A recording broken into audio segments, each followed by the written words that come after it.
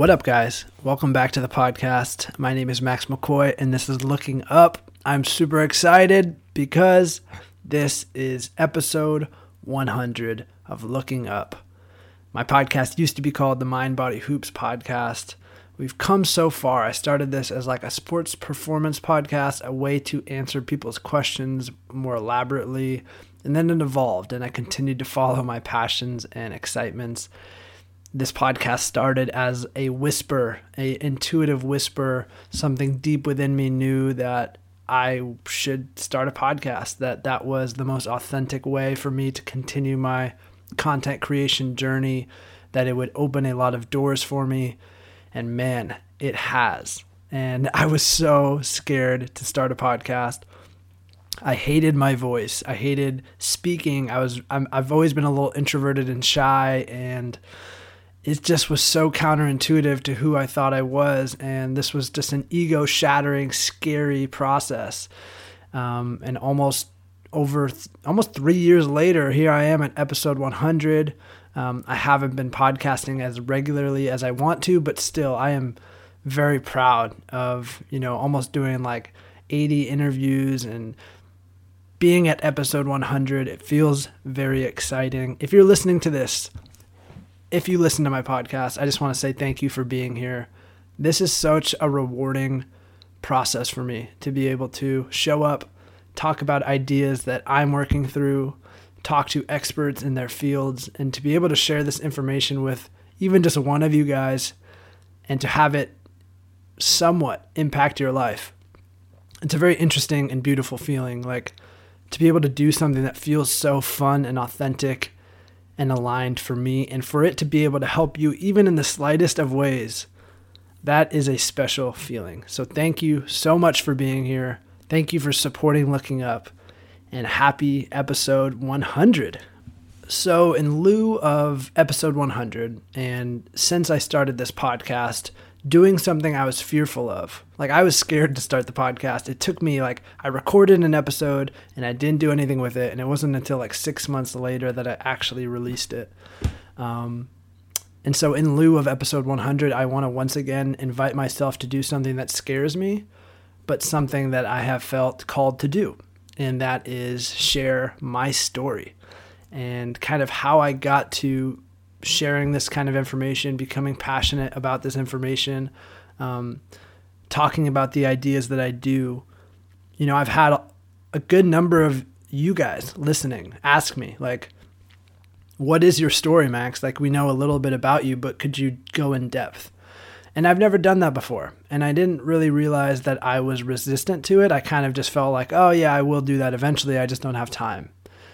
And, I think if I'm being honest with myself, I was avoiding the responsibility of telling my own story, partly because I didn't know where to start. And secondly, because looking back on your history can be a little uncomfortable. And while there are parts of my history that I feel very comfortable talking about, there are other parts that I don't. And I got honest with myself, and I thought about some of my favorite content creators and the people that have impacted my life the most. And all of them have been very honest. And what I love about them most is usually some aspect of their story that I relate with. And as much as I like to talk about big picture ideas, abstract ideas, I feel like I'm not doing my message and my work proper service if I'm not honest about my story and where I come from, because humans learn from story. And so I'm going to share my story, and perhaps you're just curious and want to hear about it. Perhaps there is parts of my story that resonate with yours and that you can learn from. Maybe you can learn from my mistakes, my takeaways, but also, and maybe most importantly, in preparing for this podcast, I'm kind of going to just go off the cuff, by the way. I'm not going to follow a script or anything. I want to keep this very real. But in preparing for this, I kind of just journaled to myself my story. And what I thought would just be some bullet points, what I thought would just be a quick exercise, ended up being 2 full hours of freehand writing my story to myself. And it was one of the most healing processes I've done in a very long time. It left me feeling more compassionate, more understanding to past Max. It made me feel more empowered. It made me feel more excited to do the work that I'm doing. And it just felt like a healing process. And this almost reminds me why journaling is so impactful. Journaling is literally medicine. And if you can articulate to yourself parts of yourself and parts of your story that are hard to talk about, you are literally healing. And there's so much data that goes into this around expressive writing and how it can heal things like trauma. And that was the experience for me.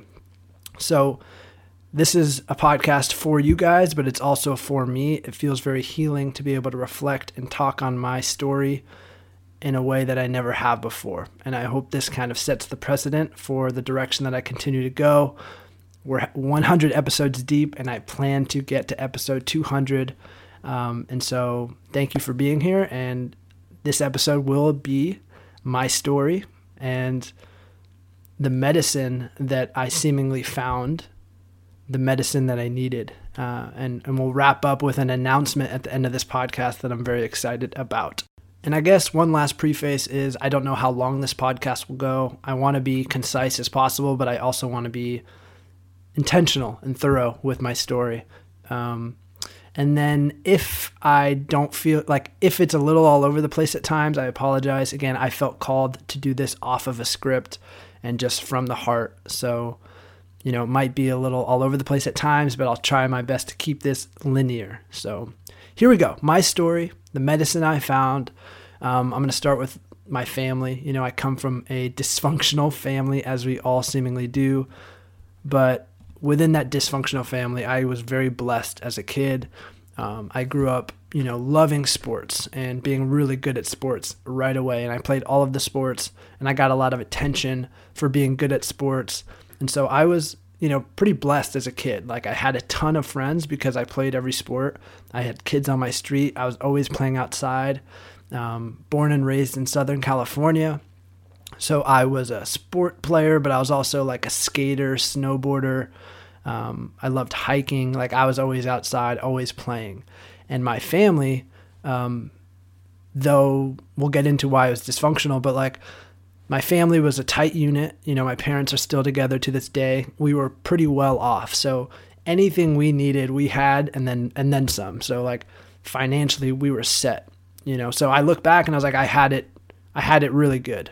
Everybody in my family was kind of artists. My mom was an awesome artist and musician. My sister, my brother, aunts, uncles, cousins, grandparents, everybody had their artistic outlet. And I thought that was normal. And so I naturally found an artistic outlet. I was a skater, so I looked up to all these skaters. I also loved watching movies, so I loved like comedians. And the Jackass videos in the movies they used to put out, those were like my idols growing up. So I would make Jackass movies with my friends. I would make skate videos with my friends. And back in the day when there were cassette tapes, it was really fucking hard to get your videos edited. So the second that you could edit digitally, I was obsessed because for my whole life, I couldn't edit my videos. I would just film and then that would be it. So my first art, my first like love, my creative passion was just making videos with my friends. We'd make movies, we'd title them, we'd put them in DVDs, we'd have premieres at my house. I'd have my younger brothers try to sell our DVDs at school. Like, I was obsessed with that shit. And so my childhood was so solid. I look back and I'm just like, man, I had it so good. I played a ton of basketball as well growing up. I played all the sports, but like I'd say middle school, I started getting really serious about basketball because I was really good at it. And I think I was only good at it because I was obsessive about it. I was obsessive about making videos, and then I became obsessive about basketball. Like, whatever I liked, I just liked to do it all the time. And so I started getting really good at basketball. I got put into like travel teams. Me and my friends were all on the same team, and we would play basketball like every weekend. We were in a tournament, and it was awesome. But it was also kind of like a job, like we didn't really have our weekends. We were playing basketball every weekend from like 7th grade on. And so when I got to high school, by the time I got to high school, I was already getting a lot of attention for basketball, and people were like, you are really good. And, whether it was the faculty or the people or friends or even my parents, just everybody was telling me, you're really good. You are going to be one of the best players to ever play at this school. And that felt like a lot of pressure, but it was also kind of exciting. I was like, oh, I didn't know I was that good. Cool. And so I was a freshman on varsity, which was a pretty big deal. And that's when things, I would say, started to get a little weird. I was just a young 14-year-old guy who was just so used to just fucking off and doing whatever I wanted. And now things started to get serious. Like, you are really good at basketball. Like, and they started handing me like this future they painted for me. Like, you might be the best player that ever played here. And so a lot of pressure on like what I could become. And a lot of insight as to what my potential was. And so, that's pressure for a 14-year-old boy. Meanwhile, my family life was tough. My younger brother has dealt with very extreme mood disorders and drug addictions from like the age since like he was 14 it started. And so he's only a year younger than me. And so he was, like my best friend growing up. And then for that to go down for years and years and years took a toll on me.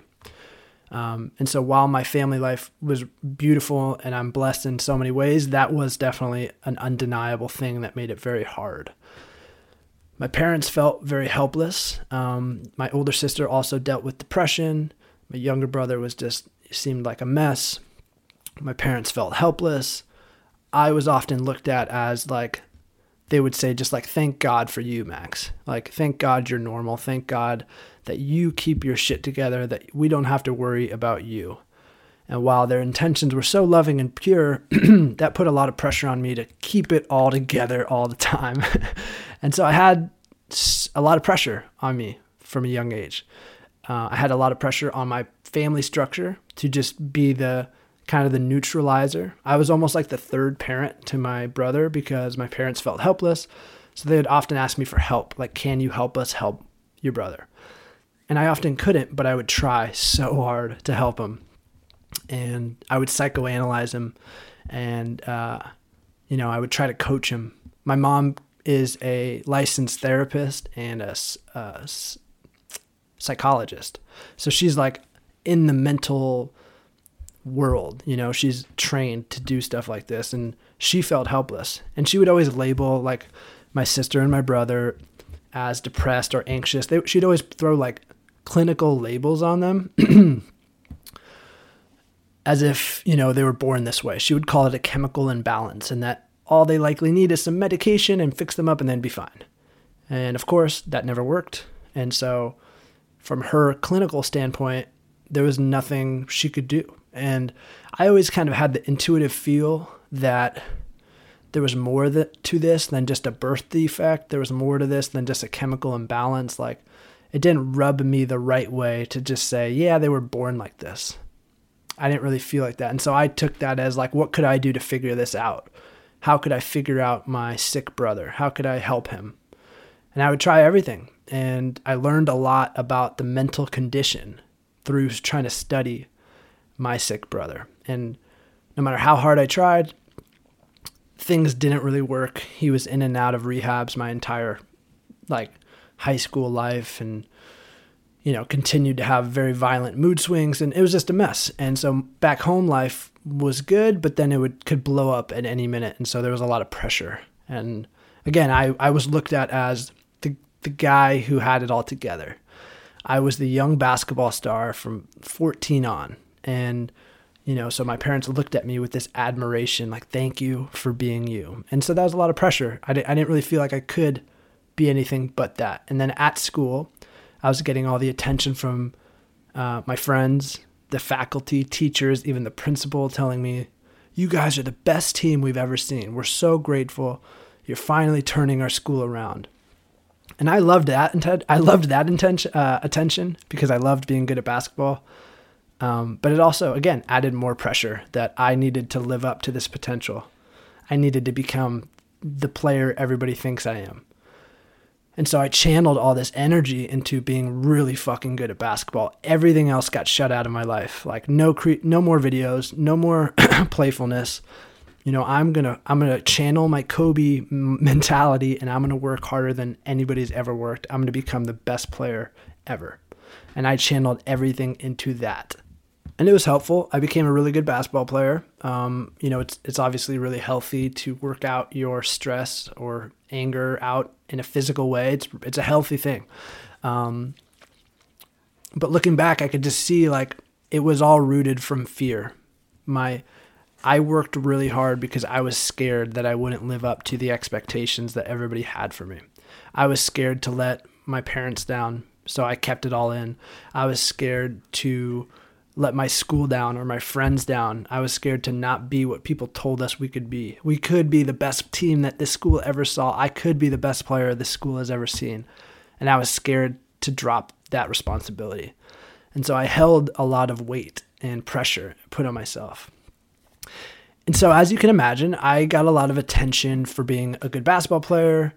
I had a lot of friends because I was, in the sports world, and I naturally got attention from girls. And I remember, I look back and I can see I've always been this kind of shy, introverted, soft-spoken person. I guess if you're listening to this podcast, it's not so obvious because I have a podcast, but I have always been that. And only in retrospect can I realize that. But, so being good at basketball, being kind of getting a lot of attention from that, girls started to gravitate to me just a little bit. And that added pressure to Little Max too, because it was like they thought I was this one person and I feel like I'm not that person, but okay, I'll become that person. And so that really sets up kind of my approach to high school. I was trying to become what I thought everybody wanted me to be. I was the peacemaker in my home, the third parent. I was the basketball star. And I was trying to be like that jock, cool guy for all the girls that I thought they wanted me to be. And I got really good at compartmentalizing myself into that. Everything else was shoved to the side. And that lasted for a little bit, but that pressure started to build up and come out in unhealthy ways. Around the age of honestly, since I was a freshman in high school, maybe even just a little earlier, I started drinking on the weekends with my friends, with teammates, and it was kind of looked at. I got away with everything because my family was like, you're the basketball star, you're the good student who just has a couple beers on the weekend. That's cool. Who doesn't? And so because that was the way I was perceived, I got to get away with everything. And so I was honestly for 4 years drinking super heavily on the weekends with my friends and just, partying to an extent that I knew most people weren't partying, but I just kind of, my motto became work hard, play hard. I had no other outlet for all this pressure I was feeling than through partying. And when I was partying, I just began to love it because it gave me this outlet to be someone else. As the introverted, shy kid, it made me more social. I was able to talk to girls more comfortably. And so that became this hidden passion of mine. I began to pour a lot of fucking energy into partying. Me and my friends, and granted, we had a lot of fun, of course, but it was to an extent that probably wasn't healthy. It definitely wasn't healthy. We would party every weekend from Friday to Sunday, as 14, 15, 16, 17, 18-year-old guys, just beating up our bodies. And then in the summer or spring breaks, we'd often go weeks straight, binge drinking. We would use our fake IDs. We would steal alcohol if we had to. We would always be the guys getting everybody else really drunk so that they could meet our level. It was just the extent of the partying was pretty ridiculous. And that was my outlet. That was my hobby. That was my world. And it felt like this double life I was living because at school, I could do no wrong. At home, I could do no wrong. I kept it all together. I was still excelling in basketball because I was working myself to the bone. And the only way I could escape all of that was through partying. And the partying progressively got more intense. We constantly needed more alcohol, and I started doing a lot of shit that I'm ashamed of. And I started just treating girls the wrong way. And I was a fucking douchebag. And I had to live with, for years, a lot of shame around the shit I did in this period. And I look back and I can have compassion, but it was a tough couple of years after that because I had to live with the shit I did in high school, partying. I didn't do anything, nothing horrible, but I have morals and I consider myself a good person. And I could see, I was like, man, that wasn't Max. And, it was a result of all this pressure I felt, and I just had to release it, and it would come out in very toxic ways. So I graduated high school, and I promise this story that I'm telling will it will make sense, why I'm I'm not just venting, this does relate to the work I do now. And so I graduated college. I decided to play basketball at a D3 school in Boston. I was like a low tier D1. I was definitely a D2 player, and I chose to play Division III basketball in a small school in Boston because, truthfully, I wanted to keep partying. I wanted to keep living my life. I wanted to keep having fun. I wanted to keep chasing girls. And I figured if I go D3, I can still be the man. I could still be the star, and I won't have to work that hard, and I can still have a lot of fun. And so I went to Boston, went to college there, made some really great friends. And, but as you can imagine, this cycle continued. I had all this pressure on myself. I was the star freshman player. I had these big shoes to fill. I was starting right away. And so just more basketball pressure on me. And then, luckily the family pressure wasn't there, but the cycle continued. I continued to party very hard. I broke my ankle one of the first games of the season, and so I sat out the rest of the season. And though at the time I thought this was the worst thing that could possibly happen to me, I look back and I'm just so grateful because it was the first time that I had, 6 months straight without the game, without the pressure of putting in 3 hours of work and on top of practices. I really reveled and marveled in the freedom I had for the first time since I was 14. I started paying attention in school. I remember getting a good grade, I always got pretty good grades, but I started actually paying attention, not just getting by. And I remember being wow, I'm taking away things from school. This is a first. I remember having more time to invest in little friendships that, and a couple girlfriends in particular, they weren't girls I was intimate with, but girls that were just friends. And through them, I remember finding parts of myself that I hadn't touched in so long. They had started to pull out this creative, spiritual side of myself that was so foreign to me at the time. And if I could paint a picture of who I was at that time, around 19 years old, I was just the most sportsy, jockey, non-spiritual, non-emotional type person. All of that just got pushed to the side because it wasn't basketball. If it wasn't basketball, it was pointless to me.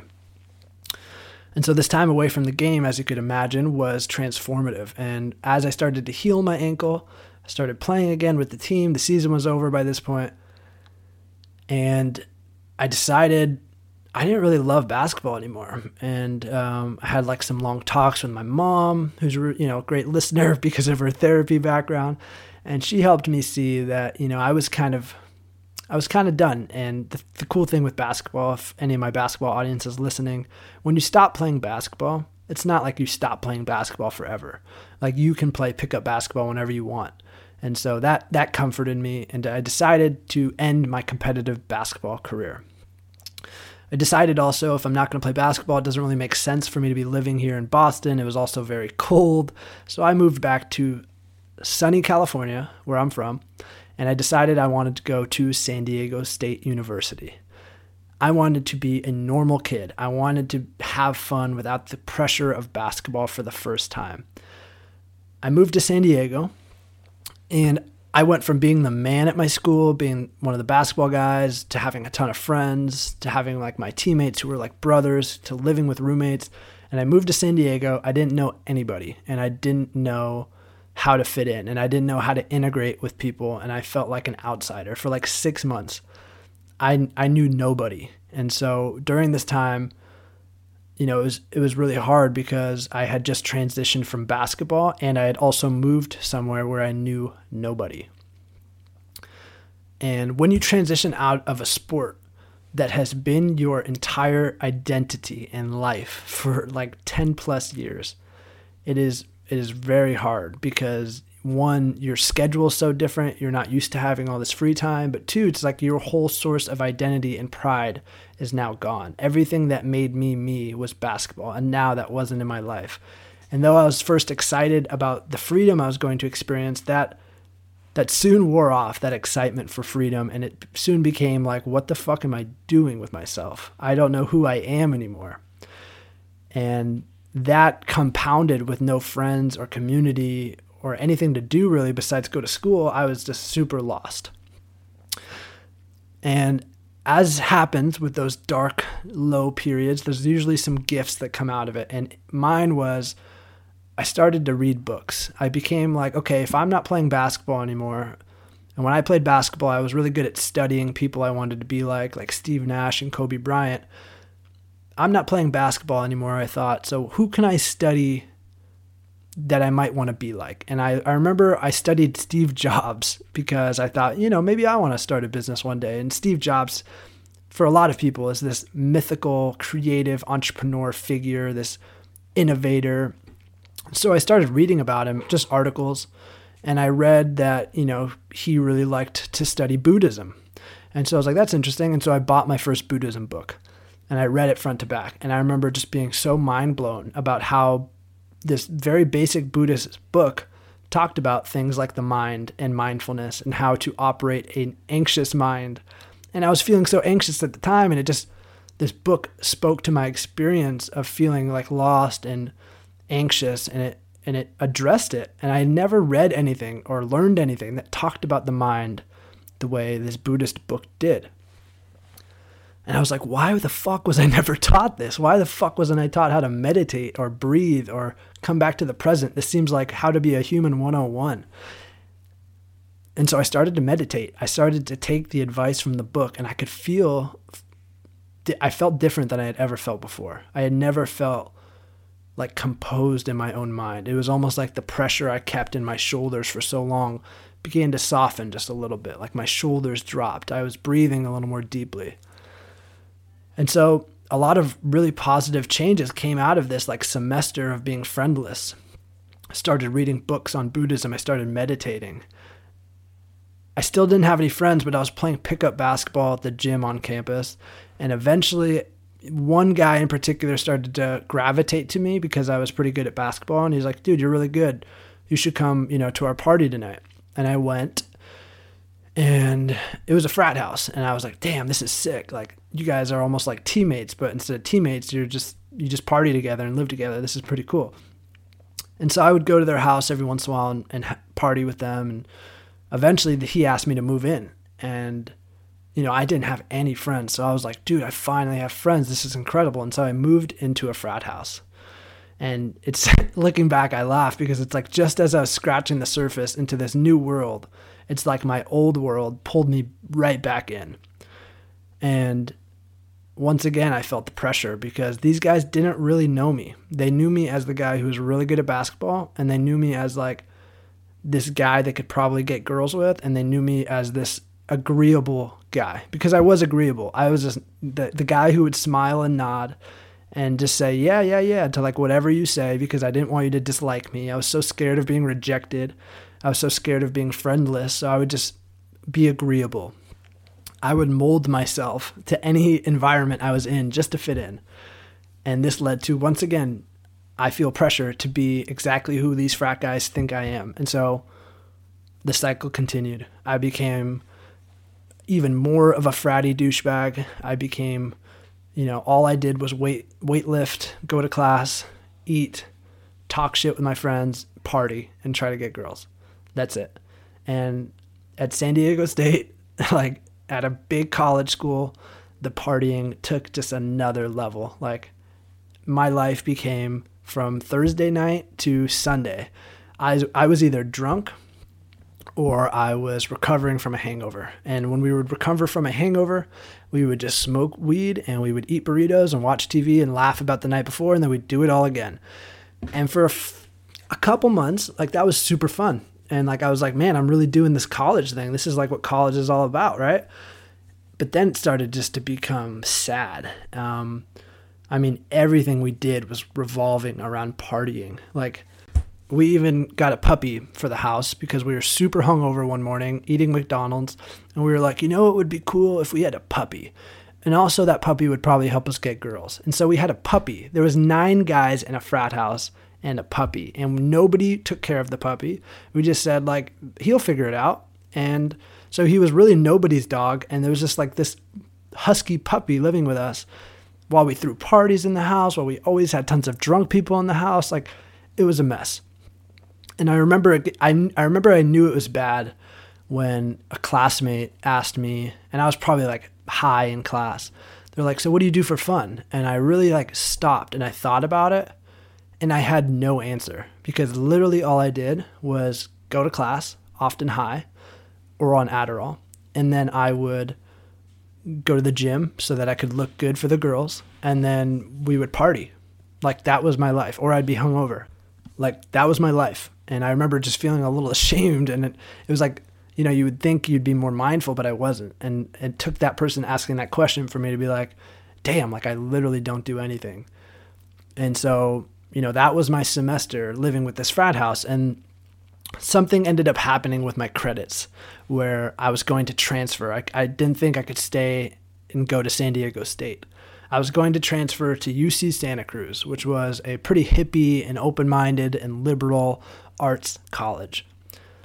And I was sad to leave my friends. I was sad to leave the puppy, but it felt like a good opportunity to start fresh.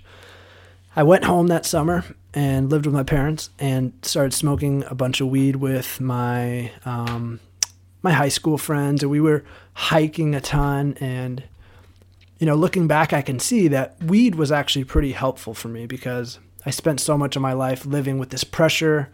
I lived so much within that like fratty, you know, jock lifestyle, that masculine, that I never gave any interest into like my other parts of myself. I kind of shoved them to the side because they weren't important in my eyes. And I never smoked weed in high school because I was scared I'd turn out like my brother, who was addicted to drugs. So it was always just drinking for me. But when I started to smoke weed like mid-college, and especially during the summer back home, I started hiking more, appreciating nature more, listening to music more, and I could feel parts of myself opening up. And since I was going to go to Santa Cruz, or so I thought, you know, this might be a good time to explore new parts of myself, because I kind of intuitively knew that there were other parts of myself. And that summer I had my first psychedelic experience with some of my close friends. We did it in a super safe setting. We had one of our friends be sober and guide us through it and watch us. And we had, you know, a beautiful backyard. We did it in nature. And that first psychedelic experience for me was of the most important days of my life. Like, if I was living in black and white before that, that was the day I saw color. It was the day that reminded me of who I actually was. It was the day that I had this sense of like, oh yeah, that's who I am. And look who I've been trying to be. How sad. And I've since done a lot of work with psychedelic medicines and research on it, and it's a topic for another day, but it is and was for me just such a healthy experience, especially when done mindfully. And luckily during that time and during that summer, I'd spent a lot of time in nature, and I'd spent some time meditating, and I was returning to those Buddhism books. And so by the time I took that psychedelic, I was in a pretty good headspace, and I was really able to receive the medicine that is psychedelics. And it's like, I like to put it this way. It's like I was living in this dark room of the house, and I thought it was the only room that existed. And that psychedelic experience opened up a door for me and let me see to the other side. It showed me what was possible. I also felt what Michael Pollan puts in his book as what many people experience with their first time taking psychedelics. Michael Pollan, the author of How to Change Your Mind, he wrote it as, it's a lot of people's first direct experience with God. And that's what I felt. My first direct experience with God. I grew up, like I said, in a well-off family, a very materialist home, and my parents were atheists because, my dad just never really gravitated to church. And then my mom's side of the family was actually Jewish. And so they went through the Holocaust and all these crazy things that led my mom's mom to say, like, there is no God for sure. And so my mom and my dad, they weren't necessarily anti-religion, but they were kind of just like, yeah, like, just figure it out yourself. And we never were really connected to anything spiritually growing up. And so, I wasn't like an atheist, but I just, I was like, it is what it is. I just, we're just humans and that's it. That's kind of pointless. And that first psychedelic experience for me was the first time I felt a part of nature. I felt in communion with something bigger. I looked at the trees and the hills in the distance and I was like, there is a creator. There is something. There is an intelligence here. I got to feel how alive everything was. And not to sound like a trippy hippie, but I was just immersed in this like awe and this like remembering and this like, oh yeah. It wasn't, Michael Pollan also puts it like, it's not like a dream where you're like, oh, that was crazy. It's a lucid, clear happening with psychedelics. And that's what I experienced. And so that really opened my mind to this whole new world. And then instead of going to UC Santa Cruz like I thought, I got a letter in the mail from San Diego State and they said, don't worry, you're in. And so I took that first psychedelic trip, and then literally 3 days later, I realized I'm going back to San Diego State. I go that week, I move back into the frat house, and here I am now at this frat house, feeling trapped in this party atmosphere, but feeling like my mind had completely changed. I had been reading that summer. I had been hiking. I had been meditating, and I took psychedelics. And I came back to that same environment, a new person. And so the partying continued, even though this time I was a little more reluctant. I didn't want to party, but I felt so outcasted if I wouldn't that I just said yes more than I wanted to. And I got a job that summer to try to distract me from all the partying, to try to tell everybody, sorry, I'm busy. But any day I wasn't working, I was still engulfed in that culture. And I would come home no matter how late, and there would always be people in my house drunk. The house was always dirty. We had rats in the house. There was 9 of us. The puppy was there, but now the puppy was bigger. And when I came back that summer, that puppy had been essentially neglected. He had been left outside in the backyard all summer. He had ripped up all the furniture, and everybody just was like, yeah, that fucking dog sucks. He fucking doesn't listen. And I came back, just a different person, obviously, from the summer I had, and I looked at that dog, and I was like, man, you're just like me. Like, you're trapped here. And so I started training that motherfucking dog, and I started walking that dog, and I started taking care of that dog, because if we didn't, he would continue to run away the way he had. He kept running away. He got hit by a car. He just was being abused in a lot of ways. And so I took it on myself to save this dog. And so if you ever see a picture with my dog, his name is Wolfie. He's sitting here right next to me. He's a beautiful white husky with blue eyes. Me and him were all we had in San Diego in these last 2 years of college. I was still living in a frat house with frat guys, still partying more than I wanted to, even though I tried to get away from it as much as I could. All I had was this dog, and I would train him, and I would care for him, and we would hide out in our rooms together, getting away from the noise and the drunk people. It was during this time I could feel like the birth of my new self dying to come out, this spiritual, this like interested in reading more books, because like I read this Buddhism book and it blew my mind. What else could I read that would blow my mind in a similar way? It was like I had never read before anything that made me interested, and I finally had, and it felt like this whole new world opened up to me. I started to find the words that I had for so long felt deep down probably, but just didn't have the vocabulary to articulate them to myself. And I had finally had that. And so I had this part of myself that was dying to be born, but yet I was living in this toxic environment. And so I just kept checking the clock. And my parents paid for college, so I had no excuse. I couldn't leave college, even though I felt like it wasn't helping me. I felt like I knew I was going to go an alternate path, but everybody just kept telling me, like, this was the way, this was the way. And I studied economics, and so when I graduated, I looked for jobs that economics majors could get, and they were all like full-time work at an insurance company or work for this broker or be a salesman. Like, it was pretty limited. I had to work in the financial industry or be a salesman, basically. And I felt lost. It felt like all my frat buddies, and rightfully so, I didn't have the right friends that showed me what else was possible. I was stuck in my little circle, and I probably could have done a better job of reaching out to people, but I was this shy, introverted, insecure guy. And so I just stayed with what I had. And, all my frat buddies felt pretty content with what they would do after graduation. And here I was without a fucking clue of what I would do, feeling like all these options just sucked.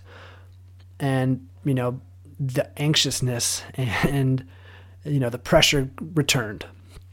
I graduated, still don't know what I'm going to do. And so I decided I'm going to take some time and I'm going to nurture this other part of myself.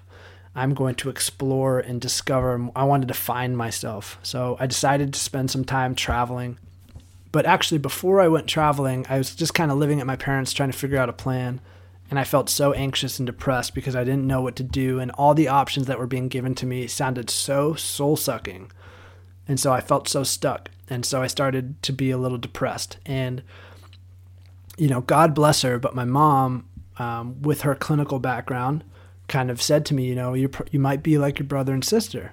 You might just be born this way. You might have a chemical imbalance. You might as well just go to the doctor and get checked out. And I didn't know any better. So I was like, okay, sounds good. Let's go. I don't want to be depressed anymore. And within 5 minutes, I was prescribed a very strong anti-anxiety and antidepressant medication. Within 10 minutes of being in the doctor's office. No exaggeration. I walked out with a strong prescription. And so I started taking antidepressants. And then I started my travels. I was ready to go soul search. I was ready to find myself. And I started with a road trip with just me and my dog, just driving up the coast. We went to Oregon. We started camping. I was taking small little doses of LSD in the woods. I was taking really long drives and listening to podcasts, really trying to just go deep on these ideas that I started to be excited about, because I was excited about the idea of learning information that I could apply to my life right away. I started finding people like Joe Rogan and Aubrey Marcus, and I had known of Tim Ferriss, but I started going deeper into his work. In my mind, I just spent every minute of this, I was driving probably like 20 hours on this road trip at least, and I spent every minute listening to podcasts, and I just started expanding my mind and just being like, okay, this is what's possible, and really adding meaning to everything I had just been through. And I could see now why I had been so depressed. I could see why I felt so stuck. Like, this is not the conditions that suit the human spirit. I started getting the vocabulary my heart was looking for to articulate the things I had been through, the pressure I had felt. It was also during this time that I found like Kelly Brogan's work, who's an awesome educator in the space of mental health. I heard her on Joe Rogan's podcast, and she talked about how antidepressants are just a Band-Aid. They are a numbing agent that keep you blinded to your symptoms. They don't help anything. They just kind of numb your symptoms. And that if I continued to take these antidepressants that I was on, there would be no end game. Like, I would be forced to take these forever if I don't get off of them, and my brain would become dependent on them to make certain chemicals. And I was so grateful that I found that podcast in such synchronistic timing, and I got off my antidepressants. It was during this time I was listening to so many podcasts. I was reading books, reading spiritual books. I started with like the spiritual world first, for sure. I really wanted to ask the big questions, like, why am I here? What am I doing? What is, a spirit? What is a soul? Like, all these big questions that I felt like, psychedelics kind of opened the door for me, but then the door closed when I got sober, obviously. And so I was really curious of like, what else is behind this door? Like, how could I live more in this connected, aligned, happy, peaceful, trusting state more often? I finished my road trip. It was amazing. And then I went to Europe. I took, it was supposed to be just a 1-month trip to see some of the European cities, get that travel bug out of my system before I come home and enter the workforce. I got to Europe, and just a new part of me was unlocked. I loved the notion that novel places create novel thoughts. When you're in a new place with a new language, with new types of people, you can't help but think in new ways. And you really get to know yourself, because so many of us only know ourselves in the context of where we always are. And being in a new country, I got to see all the things that I consider normal And I got to realize like, oh, that's only normal because of where I'm from and who I'm around. Like that's not actually normal. And so where I was feeling like I didn't have any options in my life, like there was only this small sliver of things I could do with my career, for example, I got to see when I went across the world that people laughed at the way that Americans work 40 to 60 hour work weeks. And they laughed at how stressed we were, and they laughed at how little balance we had. And I got to be like, yeah, like fuck that. And I really got to question, what does normal mean for me, and what kind of life do I want to live? And I got to continue to explore. I skipped my return flight home and ended up staying an extra 2 months in Spain. I wanted to really learn Spanish. I became obsessed with Spanish, and I just tried to talk to as many people as I could. I was racking up credit card debt like no other, but I saw it as such a worthwhile investment. I felt like I was getting the education that I had always craved. I felt like I was becoming myself. It was during this time in Spain. I had an apartment. I was living like a very awesome, beautiful Spain life. I was meeting friends. I was learning Spanish really fast.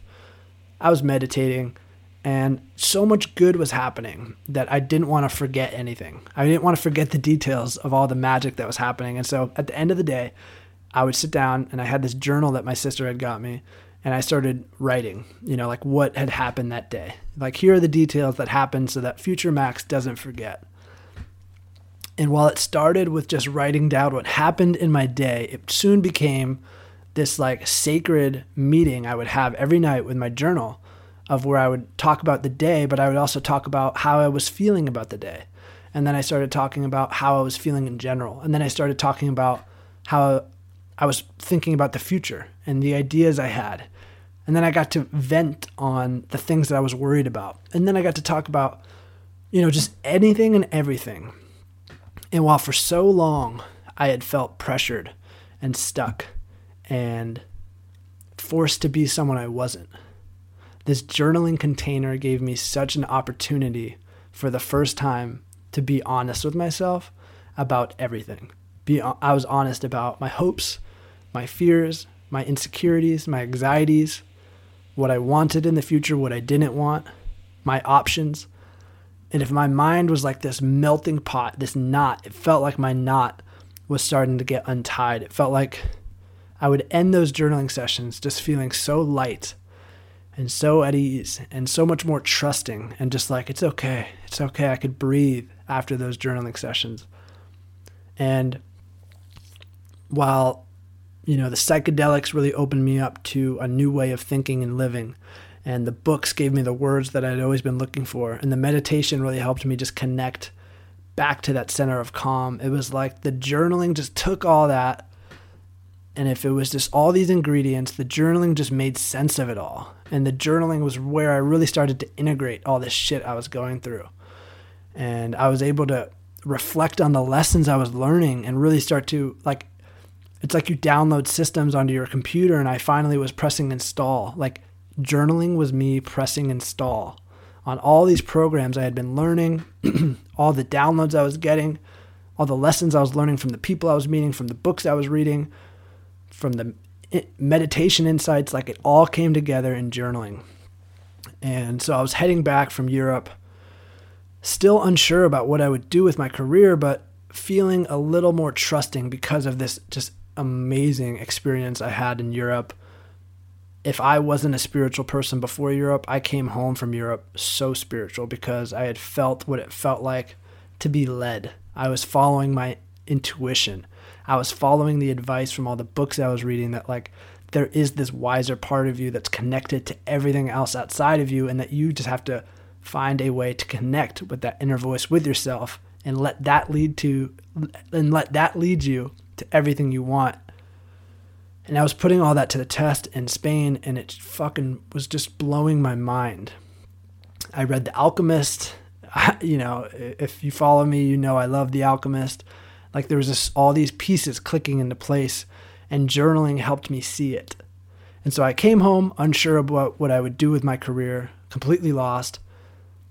I took some job interviews, and I was just like, for all of them, I got to the last step. They were like, all right, we're going to hire you. And I would always say, sorry, I'm not going to do it. And I just think it was this part of me that was like screaming, no, don't do it. Don't fucking do it. Like, don't sell your soul to this cubicle for this insurance firm that you don't give a fuck about. And so I still didn't know what to do, but on my road trip, before my Europe trip, so I'm going back in time a little bit, I visited a friend at Stanford, and me and him, we smoked a joint and we went skateboarding around the campus. And I remember on that trip, I pulled out my phone to film him because he looked really cool, like skating down the trees, and I was a little high, and I was like, this looks cool. And I remember being like, I had this energy return back to me, and I had this like enthusiasm, like this part of me was screaming, yes, like yes, when I started filming him. And I have the chills as I say this because I was reading spiritual books at the time. And I remember being really interested in this idea that part of you, that wisdom within you knows more than you know. It's wiser than you. It's guiding you. And our jobs is to learn to listen to that guidance within because it is directing us towards everything we've ever wanted. And the way I like to think about that was like, you have yes energy and you have no energy. And that no energy feels contractive. It feels like you're stuck. It feels sticky. But that yes energy is like light and positive. And it's like the little kid in you just lights up. And it's like, fuck yeah, yes. And that's guidance. That yes and no energy is guidance. And when I started filming my friend, I had this just wave of yes energy. And it was the first time in maybe 6 years I had remembered like viscerally, like, oh yeah, I used to love to make videos. And so I took those clips of us skateboarding and I edited a little video. And I remember thinking, wow, like even though it's been so long, I can still make a video that's pretty cool. And I sent it to my buddy and he shared it and like and he just gave me all the validation and affirmation that this is a sick video, dude. And I remember that in the back of my head, I just wondered, like, could I pursue this? Could this be like my first thing that I try? And so I came back from Europe, not knowing what I would do in my career. I took all those job interviews. I said, fuck that. And I still didn't know what to do. And then through journaling, I realized like there was this part of me that was just like, take this step with video. Like, you don't know what it's going to look like, but just try to finagle your way into selling videos for businesses. I'm sure you can figure something out. And so through journaling, I realized like that's what my heart wanted to do. That's the path that to me didn't feel soul sucking. I always knew I wanted to be self-employed and free. I just didn't know how to get there. And this felt like a step in that direction. And so I tried. I had an iPhone and I just tried to make videos and I tried to get good at it. And I got a part-time job as a busboy. I was a part-time event bartender. I was doing whatever I could do on the side. I was doing all these nasty, dirty jobs so that I could continue to pursue this like more creative path. And I was having so much fun reawakening that creative side of myself. And I started to get better. I first started selling videos for like, I would do like, a week's worth of work for $100. And I was so stoked. It felt like getting away with murder. The fact that I could do something that I enjoyed and get paid for it. Like, this is crazy.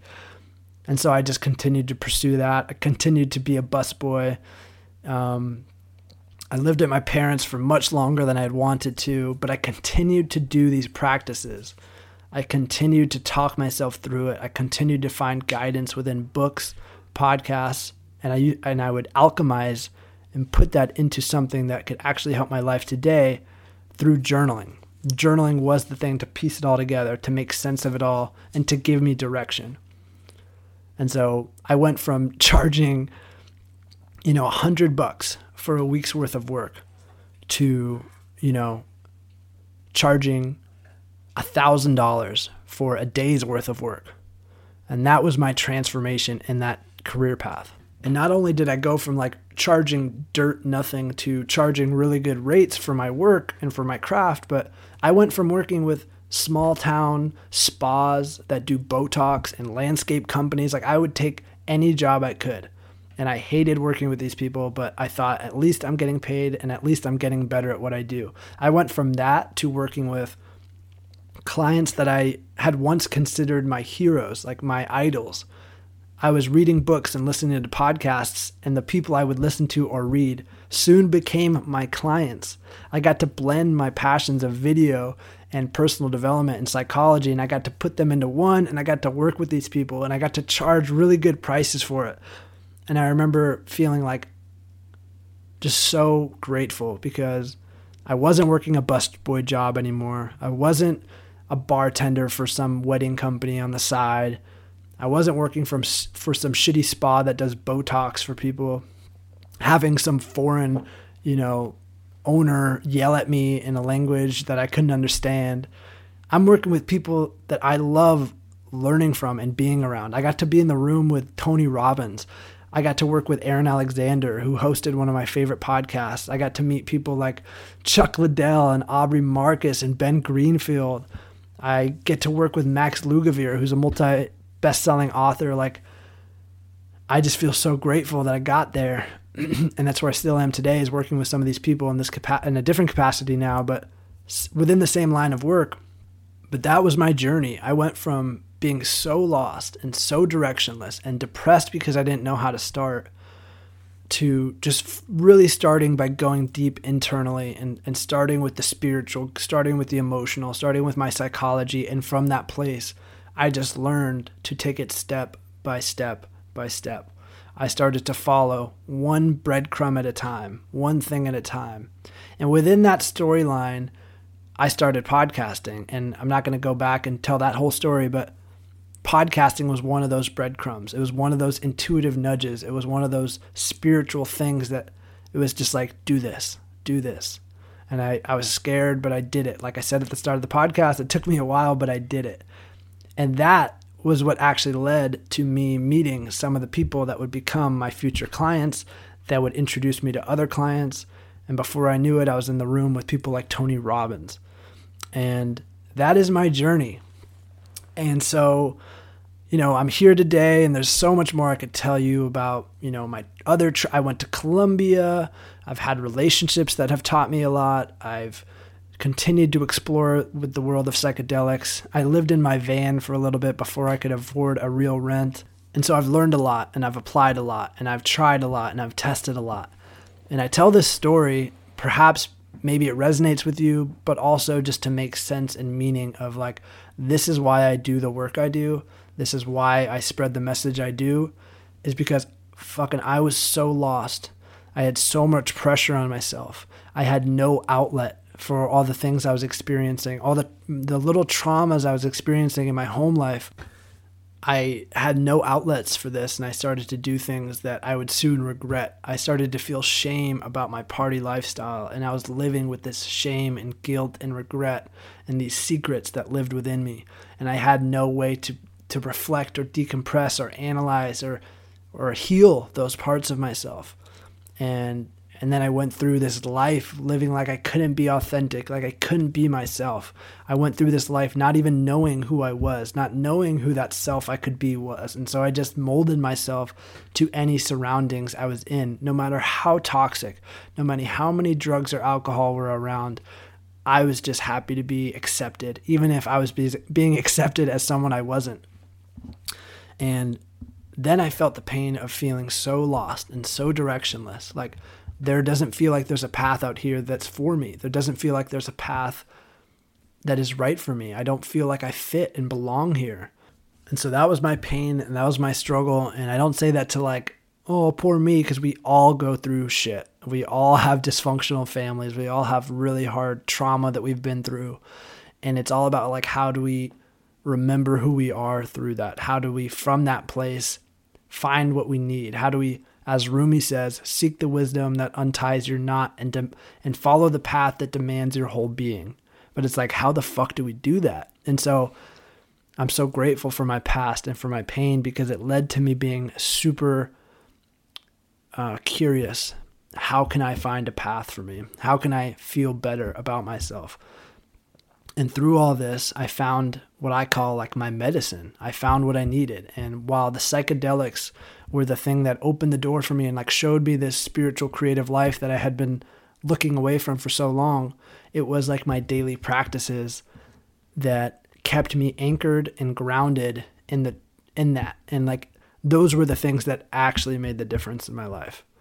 You know, psychedelics or travel, like those are great experiences to have, and they're so important and they can change you forever. But it's like, what are you doing every single day that is moving you in the direction you want to move in? What are you doing every single day to nurture yourself, to be honest with yourself, to sit with yourself, to heal yourself? That's what Max needed. And I look back and I can see how big of a role, you know, things like journaling played in my life, meditation. These things were what I've always needed. It was what relieved the pressure from me. It's where I could be honest with myself. When I didn't have anybody that got me or understood me, at least my journal could help me objectify what I was going through. I became my own mentor in a way. I had this direct guide, this direct channel to my higher self through journaling.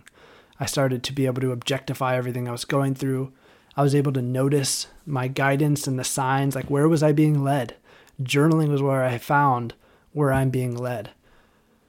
Journaling is where I got to really know myself, and you know, not just for an afternoon or a day, but like day in and day out, I got to know myself. And when you know yourself and you know who you are and what you want, what you don't want, life becomes a little more simpler. And in that process of finding my authentic career path that I felt like was going to nurture me and my spirit, I didn't know how to fucking get there. And so journaling was my soundboard. Like every day when I was frustrated, I had support in my journal and I had ways to think about things. And I became obsessed with this process of reflection and refining, and just one step at a time. And I don't think I would have been able to pursue a path that was authentic and, you know, unconventional had I not had this tool.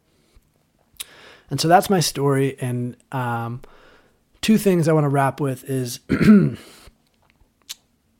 if you have the time and if you feel called, I can't recommend enough the process of sitting down and articulating to yourself in your journal your story. Like I've been talking for an hour straight and this doesn't even begin to cover a lot of the details that I went into detail about in my journal. I literally wrote for 2 hours straight, and I thought it would be like a 10-minute thing. And it just was like something else took over and I was channeling. And there's so much data to prove that writing in a stream of consciousness way, which means just writing without filter, especially about your story and what you've been through, and then trying to make sense of it to yourself, it is healing your psyche. The parts of yourself that have been wounded will begin to feel healed. Where you felt heavy, you will feel lighter. And that's what was the case for me. In writing my story to myself, I got to feel to a new extent the level of pressure I felt, the level I'd always known. I lived with a lot of shame and guilt about my party phase. I always kept that part of me kind of secretive. But in writing this out to myself, I got to see to a whole new extent, like, holy fuck, man. Like, since you were 14, all the pressure I had on myself to be someone, to become someone, to live up to this potential, all the while to be the peacekeeper in my family. And so, not to regress, but just to say, like, I made meaning, and I knew all this, and I've told myself this story, but it is just so healing. And so if this feels like something that would be healing for you, I think I would just say to you, the world needs you. The world needs your story, even the parts of your story that you find hard to love. I would offer there are parts of your story that so many people resonate with. And if you can sit with yourself and articulate to yourself what you've been through, you will begin to move in the world in a way that shows that you are not the victim to your story, but you are the hero to your story. You are not someone who is, broken because of what happened to them. You are someone who is strong because of what has happened to you. And that's the way I'm viewing my story. I'm not trying to victimize myself. I don't want any pity. I love my story, and I'm so grateful for my story. And I know there will be more difficulty that will continue to shape me into the person I'm supposed to become. But yeah, that's my invitation to you. Secondly, I have an announcement, like I said. First off, thank you for listening if you've made it all the way through. This has been very healing for me, very lethargic, and very beautiful. So thank you for listening. I have a course coming out. The next podcast episode will go into depth about the course. I am so excited about this. This is the medicine I needed. This is the medicine I wished I had. This is what I needed when I was lost and directionless. This is what I needed when I wanted clarity, when I felt lost and stuck and apathetic and depressed and anxious. This is the tool that I have made. It is the first iteration of my self-inquiry and reflection course designed to help you find clarity and direction. It is the byproduct, the accumulation, the alchemization of the hundreds of books I've read on personal development, spirituality, productivity, mindset, psychology. It is the byproduct of all that I've learned from mentors and teachers, and it's the byproduct of all that I've learned from my clients, some of the best personal development minds in the world. I got to work directly with them. I got to spend time with them day in and day out. And it's the byproduct of just doing this work on myself, like day in, day out, testing, experimenting, trial, error. I've taken the reflection and self-inquiry process and tried to make it super simple because I love things that are simple. I think simple things are the most wise and elegant, so I tried my best to make this simple, actionable, and usable. I tried to make what I needed when I was lost, directionless, without much hope, not really sure who I was, not really sure what I wanted to bring or do to the world, or not really sure how to go about what I knew I wanted. This is the course I wish I had. And so if you're listening to this, if you've made it all the way through, reach out to me and ask for a link. If there is an episode 101 out by the time you've listened to this, check that out. That will go into more depth about the course. This is the most proud. I've never been more proud about a product. I haven't really sold anything to this audience. So I'm really excited about this. I'm really proud of this. The cool thing is it will continue to evolve. This is the first iteration. And once you buy this, you have access to it forever. I'm going to continue to add sections to it. I'm going to continue to add material to it. But if I never touched it again, if I just left it as is, I would be very proud of it. And truly, I say that with my heart. This came from the heart. And so if you're called to check that out, it will be half off for a couple weeks, and then we'll go to full price. But still, I don't think it will ever be as cheap as it is now, because I'm always going to be adding to this, and it's only going to become more valuable. So check it out if you feel called to. Regardless, thank you for listening to this podcast. I know this was a long-winded Max talking. My voice is starting to get hoarse. I need to get some water. I so appreciate you guys. Seriously, thank you so much for being here, whether you're here as your first time listening or if you've been with me for 100 episodes. I so appreciate you. I love you. Your story is beautiful. Thank you for listening and holding space for me while I tell my story. And I'm excited to continue to do this dance with you guys for the next 100 episodes. Let's get it. It's going to be sick. Okay. Thank you for listening to Looking Up. I'll see you on the next episode.